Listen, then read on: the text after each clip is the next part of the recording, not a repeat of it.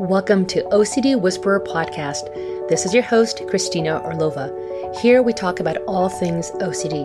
If you're looking for help, download my free OCD survival kit. It's packed with resources and bonus worksheets to support you on your journey. Go to www.coreresults.com. Welcome to OCD Whisperer Show. Today with me, I have a guest from Dublin, Ireland, guys, Conal Harpur. He has worked in multiple settings, including a research department in Ireland's top university, Trinity College of Dublin, as well as a locked psychiatric unit and psychology department.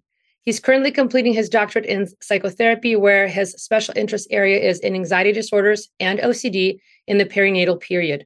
He manages the CBT department in a busy maternity hospital in Dublin, Ireland, and also has a private practice where he treats moderate to severe mental health problems. Welcome to the show, Carl. Thank you very much for having me. So you and I actually connected on Instagram briefly, and we talked a little bit about OCD, and even just now before recording, we talked about kind of the international component of providers. And you said your specialty and what you're focusing in on is perinatal OCD. So can you tell us, like, what is that exactly? What is perinatal OCD? Yeah, so I suppose for people who are unfamiliar, OCD is obsessive-compulsive disorder. The perinatal period is a period in a woman's life between pregnancy and postnatal. And so it's the period of pregnancy and for 1 year postnatally. Perinatal OCD is people who are experiencing obsessive compulsive disorder within that period during pregnancy and 1 year postnatal. So with perinatal OCD, what kind of symptoms do you think somebody might have, just so they can kind of, as they're listening to you, start to see like, hey, is this something that I'm having? Yeah, so I think that there a lot of the kind of classic OCD symptoms, so cleaning, checking, etc., can become much worse in perinatal OCD. But what people will often find is that there is a increase in the responsibility threshold, obviously, as a new mom or worried about carrying the baby.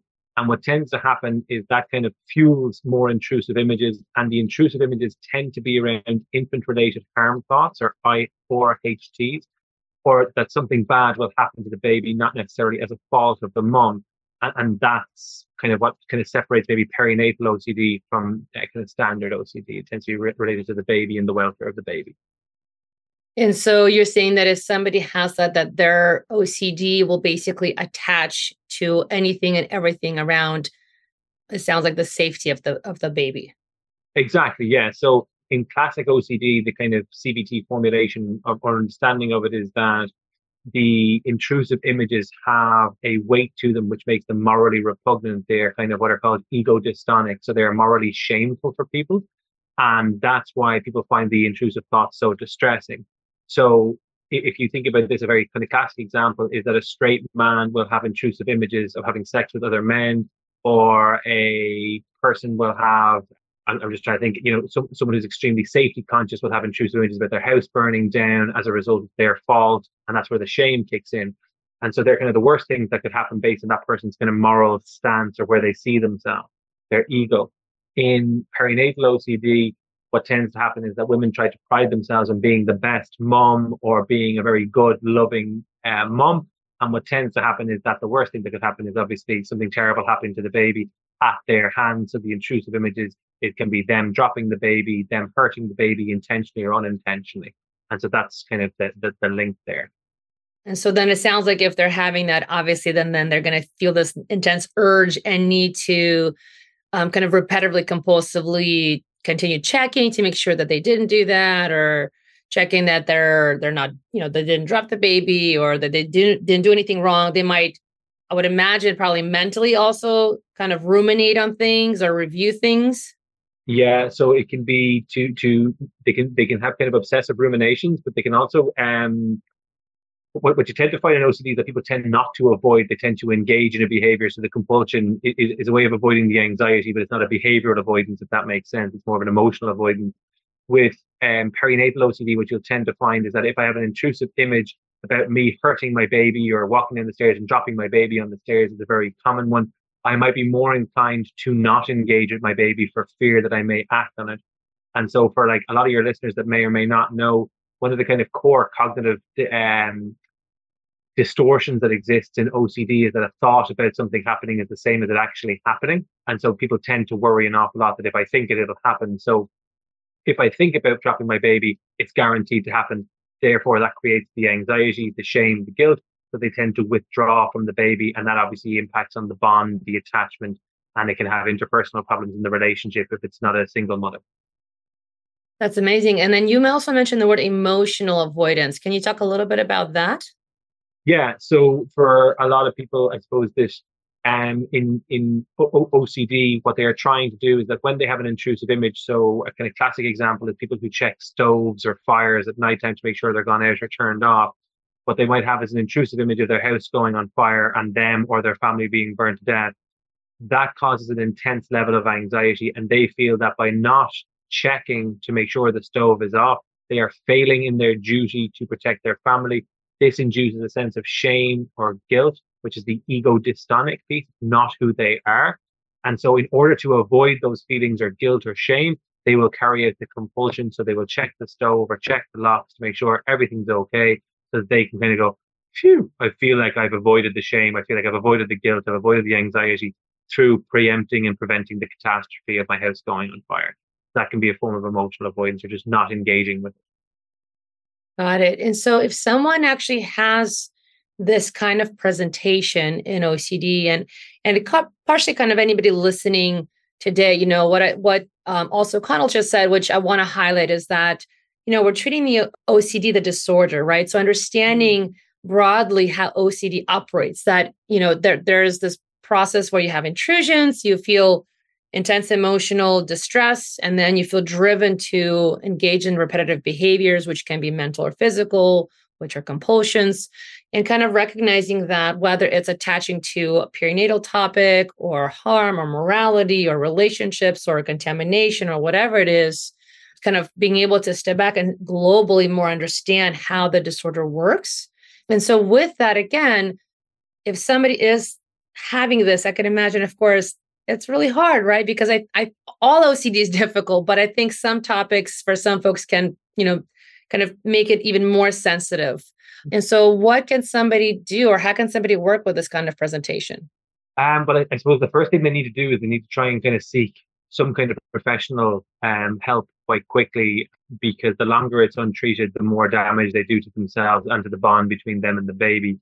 With perinatal OCD, there's no actual risk of the people acting on the intrusive images. And I want to be very clear on that for anyone who is experiencing those things. It's extremely unlikely you'd ever act on them. They're ego dystonic. They're not something you want. It's just that you can't stop thinking about them. So the first thing is, what a lot of people tend to do is that when they have intrusive images or intrusive thoughts, they try and block the thoughts out. And what happens is, in order to block a thought out, you need to think about what the thought is. So it's kind of counterproductive. You need to invite it in order to block it out. And what happens is that kind of accelerates the thought process, and people feel like they are losing control or going mad. And then they think, oh my goodness, if my anxiety is this high and I could just lose control, maybe I will act on the thoughts that are distressing me. And so people get very confused and kind of convoluted in their head around that. And that's what really causes the distress, is the unpredictability or perceived unpredictability of it. And so it's about trying to find a therapist who really, I suppose, understands OCD, understands that transition into motherhood or fatherhood, depending on who's suffering, and can hopefully help you make sense of that experience. That'd be my advice. There's also a international algorithm for the treatment of OCD. I think it's Hutner et al. 2021 that looks at kind of the gold standard treatments for OCD. And there is an international algorithm for perinatal OCD as well. And it looks at kind of CBT or cognitive behavioral therapy as first choice, and then combining that with SSRIs, and then failing that, looking at like a clomipramine or something else as a medication of choice that can be quite helpful. But again, that's up to people to speak to their doctors around that.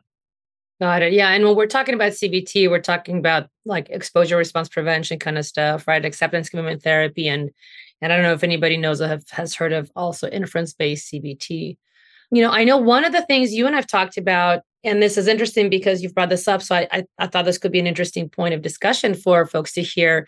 We usually talk about OCD through the lens of evidence-based practices like the ones we just mentioned, right? ERP, ACT, ICBT. But you mentioned something like looking at it through analytic psychotherapy. So can you tell us what that actually means? I most certainly try. When we think about psychoanalytic psychotherapy, really what we're talking about for people who are unfamiliar is Sigmund Freud and the development of psychoanalysis in the early kind of 1900s. And Freud wrote a very famous paper about obsessional neurosis in his case called the Rat Man.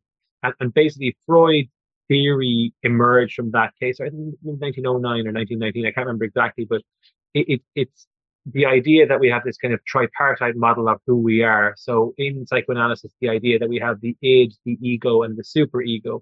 And the ego is a moderating force between the id, which is impulsive or aggressive urges, and the superego is a kind of hyper moralistic and judgmental self. And the ego regulates the two. And so Fenichel in 1945 expanded on Freud's work to look at maybe how the superego, the hypermoralistic part, expresses severe judgment on the id's repressed sexual or aggressive urges.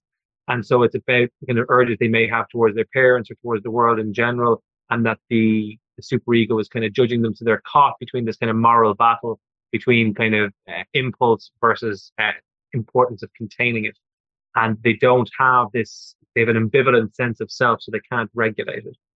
And so you kind of see that play out in, like, we all have intrusive images in the general public. We all have images that come into our head or intrusive thoughts, and we kind of don't pay them much heed. Like, oh, I thought that, that's okay, because I know who I am and I know I'm a good person. Whereas with OCD, because of that moral component, they're caught between, well, am I a good person? Am I a bad person? And when they have then intrusive thoughts, that kind of fuels the fire of maybe I am a bad person because that's why I have these thoughts. And it's that undefined sense of self. And so in kind of more psychoanalytic therapy, it's about kind of using that counter transference and transference and looking at kind of attachment dynamics in their upbringing as a child that would have developed to their sense of self. It's very interesting to hear all this because I can already tell you 100% anybody listening right now who just heard all of that, their head is probably spinning because typically when we talk about OCD work, we really talk about cognitive behavioral approaches. We really get away and don't talk about psychoanalytic approaches or Freud or any of that stuff at all, because through over the last, 60 years that ERP has been around at least, and ACT, I think, has been around for, since like the 70s. And like I said, now ICBT has been around also for like 25 years. All of these CBT approaches really over time have shown our understanding that, in OCD, there's kind of a brain component that's happening that's essentially a person is not able to kind of categorize or process correctly when they're getting that error threat message. When you're bringing in the psychoanalytic component just now, right? This is the stuff that in the field, at least here in the States, most people would say, oh my gosh, no, we're not doing that. So this is an interesting conversation, right? Because what I'm also really hearing you say is it's interesting because there's an element of this that connects to kind of not just addressing kind of the straightforward OCD parts, but also stepping back a bit further and kind of looking more globally. How did you develop your sense of self? Like, what is your vulnerability? What are kind of your insecurities, if you will, that at least that's how I'm kind of hearing it, right? That OCD will latch onto or OCD will use against you to kind of badger yourself, really, and to say, oh, see, you could be this horrible, terrible person. And maybe you really do have these terrible intentions and desires. And, you now have to sit and just spend this exorbitant amount of time trying to figure this out, hence the compulsion to try to prevent that from being true. Yeah. And so one way to kind of look at this is that like an individual may develop kind of perfectionistic traits as a defense mechanism in psychoanalytic terms against the kind of reoccurring unacceptable impulses or thoughts they may have growing up. So, for example, let's say that I grow up in a house that is unstable, where my mother or father is quite aggressive, and so I don't feel very safe. I may have certain kind of negative thoughts or impulses towards my parents because, I'm quite scared of them, but at the same time, I depend on them. And that's quite a frightening place for a child to be. And so sometimes they may have intrusive images or intrusive thoughts And they may try and offset that by developing certain characteristics or traits as defense mechanisms. So, maybe like tapping my head or doing things perfectly to avoid being in trouble or whatever that might be, that feeds into, in terms of what's called object relations theory, or kind of, I suppose, for people who are kind of unaware, there's kind of CBT is kind of a kind of umbrella term that incorporates multiple different therapies. And one of the derivative therapies is schema therapy that was developed by Jeff Young, and kind of Young and Bricker in 1993 did an interesting paper on that. And what they're talking about is the development of cognitive affective schemas. And these are repeated interactions that shape our worldview and the way that we behave as a result.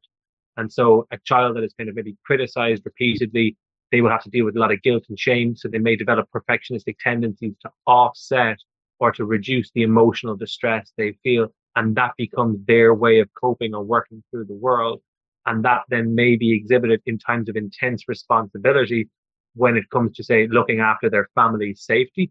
That perfectionism may go through the roof and become an unhelpful part of their personality, and maybe kind of checking locks frequently. And that might kind of occupy a lot of their time. And that can be a way of offsetting or not dealing with childhood traumas that are otherwise dealt with. And I suppose the reason that I took the view of the kind of psychoanalytic object relation theory and schema therapy view of it is because I'm yet to meet a client with OCD who grew up in optimal childhood environment. And there's enough research that we know that CBT is not necessarily getting the job done. And there's a lot of people who finish what are deemed successful courses of CBT, but they're left with residual symptoms. And that happens in around 35% of cases, according to some of the randomized controlled trials. And so I'm trying to kind of maybe separate out treating the disorder and treating the person, and trying to not miss them in the treatment of the disorder, if that makes sense.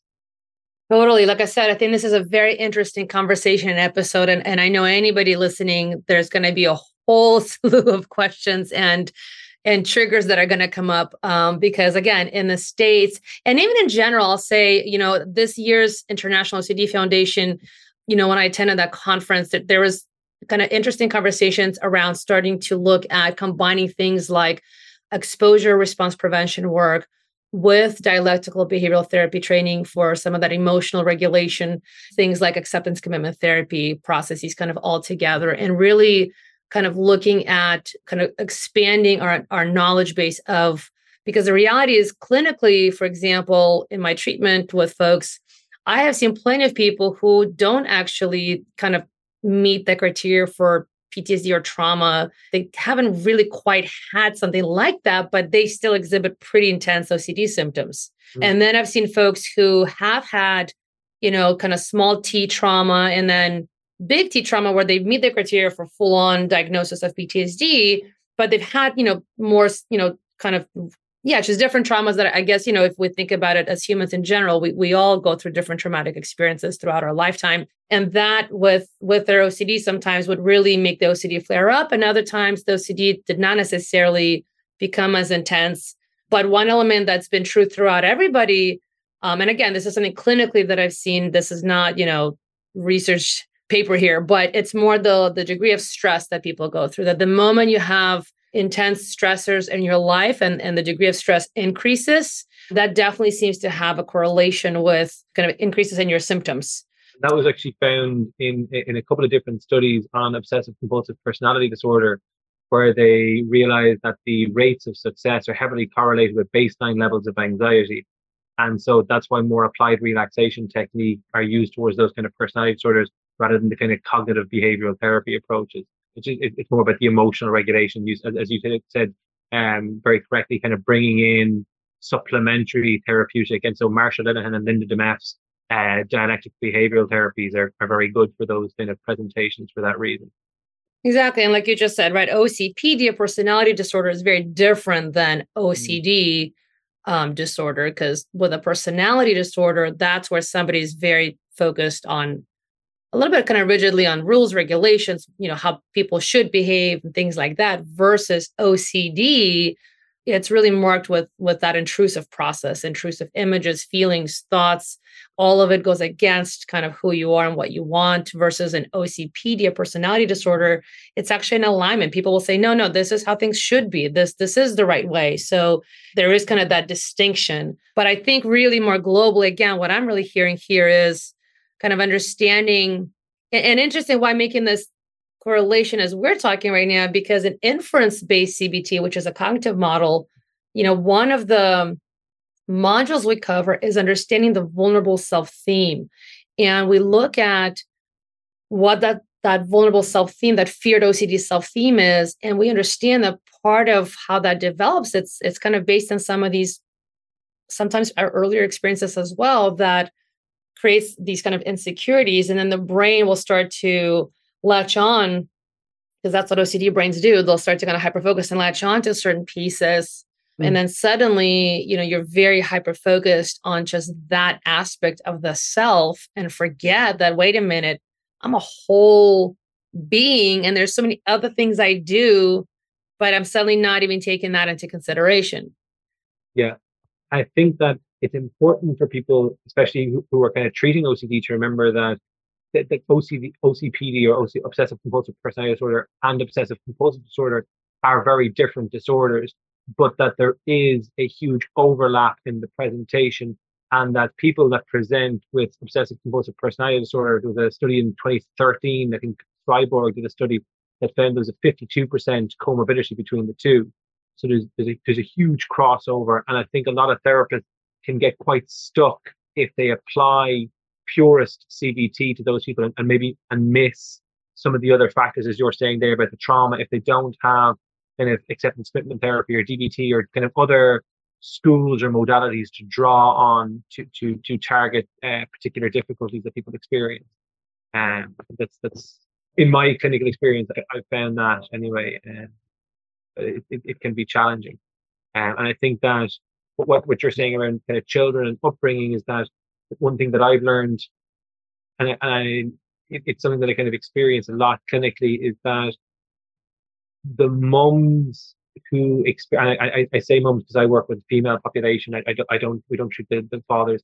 They are trying to protect their children from their own childhood experiences, and so there is a very kind of there is this kind of psychoanalytic component to it, of that inner child piece, that they're trying to make sure that their child doesn't have their life. And the only way they can do that is by giving the child the best possible life. So that responsibility threshold, perfectionism, is all at peak. And obviously, whenever there's a massive rise in responsibility, there's going to be a massive rise in intrusive images, and that's going to fuel the OCD. And so it's about kind of targeting the OCD symptoms to reduce distress, but also trying to understand what has happened in childhood that has led you to developing this as a way of coping, and how do we unpack that? And you're right, it is an unpopular thing to talk about psychoanalysis, especially in CBT, in the same sentence. I'm sure some of my colleagues might kind of, take the holy water and garlic out when I come into the room. But I think it's really important that people are aware that just because psychoanalysis hasn't been shown to work, it's interesting that schema therapy, which a lot of the foundations of schema therapy is kind of built on a lot of psychoanalysis and object relations theory. Like, schema therapy is showing validity for various treatments, and it should be integrated. So I'm trying to work towards a more blended, holistic model of treating OCD for those people who OCD CBT specific treatment doesn't necessarily work for. Well, yeah, it's like you said, right? We know that there's at least, research shows 30% of the population that does not respond to kind of standard CBT ERP treatment. So it's a big number, right? And it's like, okay, well, what do we do and how else can we help folks? And I have to say, over time, even for myself, like, first of all, yes, the two words together in a sentence in the community for therapists saying psychotherapy and CBT, it's like, what? There's an immediate reaction. But, my goal with the podcast is to just continue to have different conversations of all sorts. I think that's valuable to have us to just reflect on things and, not deny and not stop using things that we know work, but continue to expand upon, what else are we seeing, though, especially clinically in the room, Or what are we seeing through the data? Like what is going on with that 30%? Or, okay, you've, successfully managed the kind of OCD symptoms, but then what else is there? And then knowing, how do you address some of that stuff? And that may be with an OCD specialist, and that may not, right? It may be that the OCD specialist needs to know to say, now might be time to refer you out to, kind of this next step. I definitely hear that, being able to understand sometimes earlier childhood pieces may be relevant and sometimes they may not, but that is a skill that you have to develop to understand when and where does that seem to be actually important as OCD is manifesting, right? And what the function of that behavior is. What is it really about? What is it trying to do? Where is that coming from? And sometimes, again, that is important. And sometimes it really isn't per se from anything deeper. It's just because it's OCD and OCD is creating some story about it. It's about the client's level of readiness or willingness to accept that their childhood experiences may have had an impact on their development. And I think that there's enough literature that exists in the developmental trauma space that a lot of clients aren't ready to go there. And that's okay. And I think that's where it is about treating the disorder. Like if you work in a kind of public health system where you're extremely time limited, it's about symptom reduction and it's about stress management. And that's the kind of the core emphasis of the public practice. It's trying to reduce that unless you have the flexibility to do that. And I think that in private practice, people have the luxury of being able to afford the finance and the time to pursue those potentially deeper questions about, like, who am I actually, and what was it like, and what is my attachment style, and how do my parents' relationships impact on me and my sense of self and my relationships, and what was it like actually when my father or mother was drunk and I was a 4-year-old, and I never actually thought about it, but now that I do think about it, what would it be like for any 4-year-old to be exposed to that? And they can kind of ask those deeper questions about who they are on a more core level. And I think it's very hard on people to, I kind of see kind of CBT/psychotherapy is, you've got kind of two options. One is kind of treat the disorder, and the other is a potentially transformative journey. And I think that you need to cut your cloth to measure, because some people are very keen on the transformative piece, but might not be ready to go there. And that's okay, because trauma is a lot.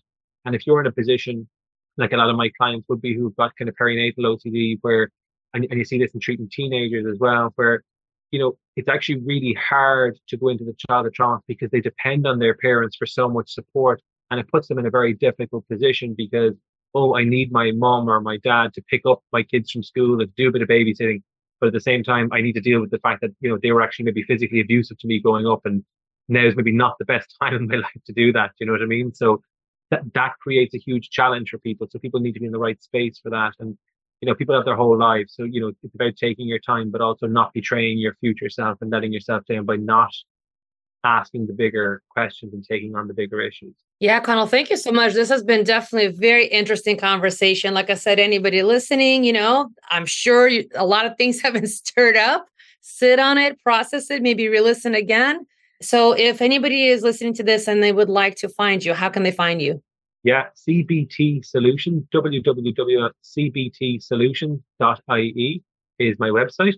And my Instagram handle is cognitive_Conal. So cognitive_CONAL. Awesome. Thank you so much for being on the show. Thanks for having me. Really enjoyed it. Thank you for listening to OCD Whisperer Podcast. If you want to take your recovery journey to the next level, our online class, Be OCD-Free ERP Mindset, may be the right thing for you. It features video lessons, journal prompts, and worksheets designed to help you break the OCD cycle. Access it now and start thriving today at www.coreresults.com/e-learning. All links are in the show notes.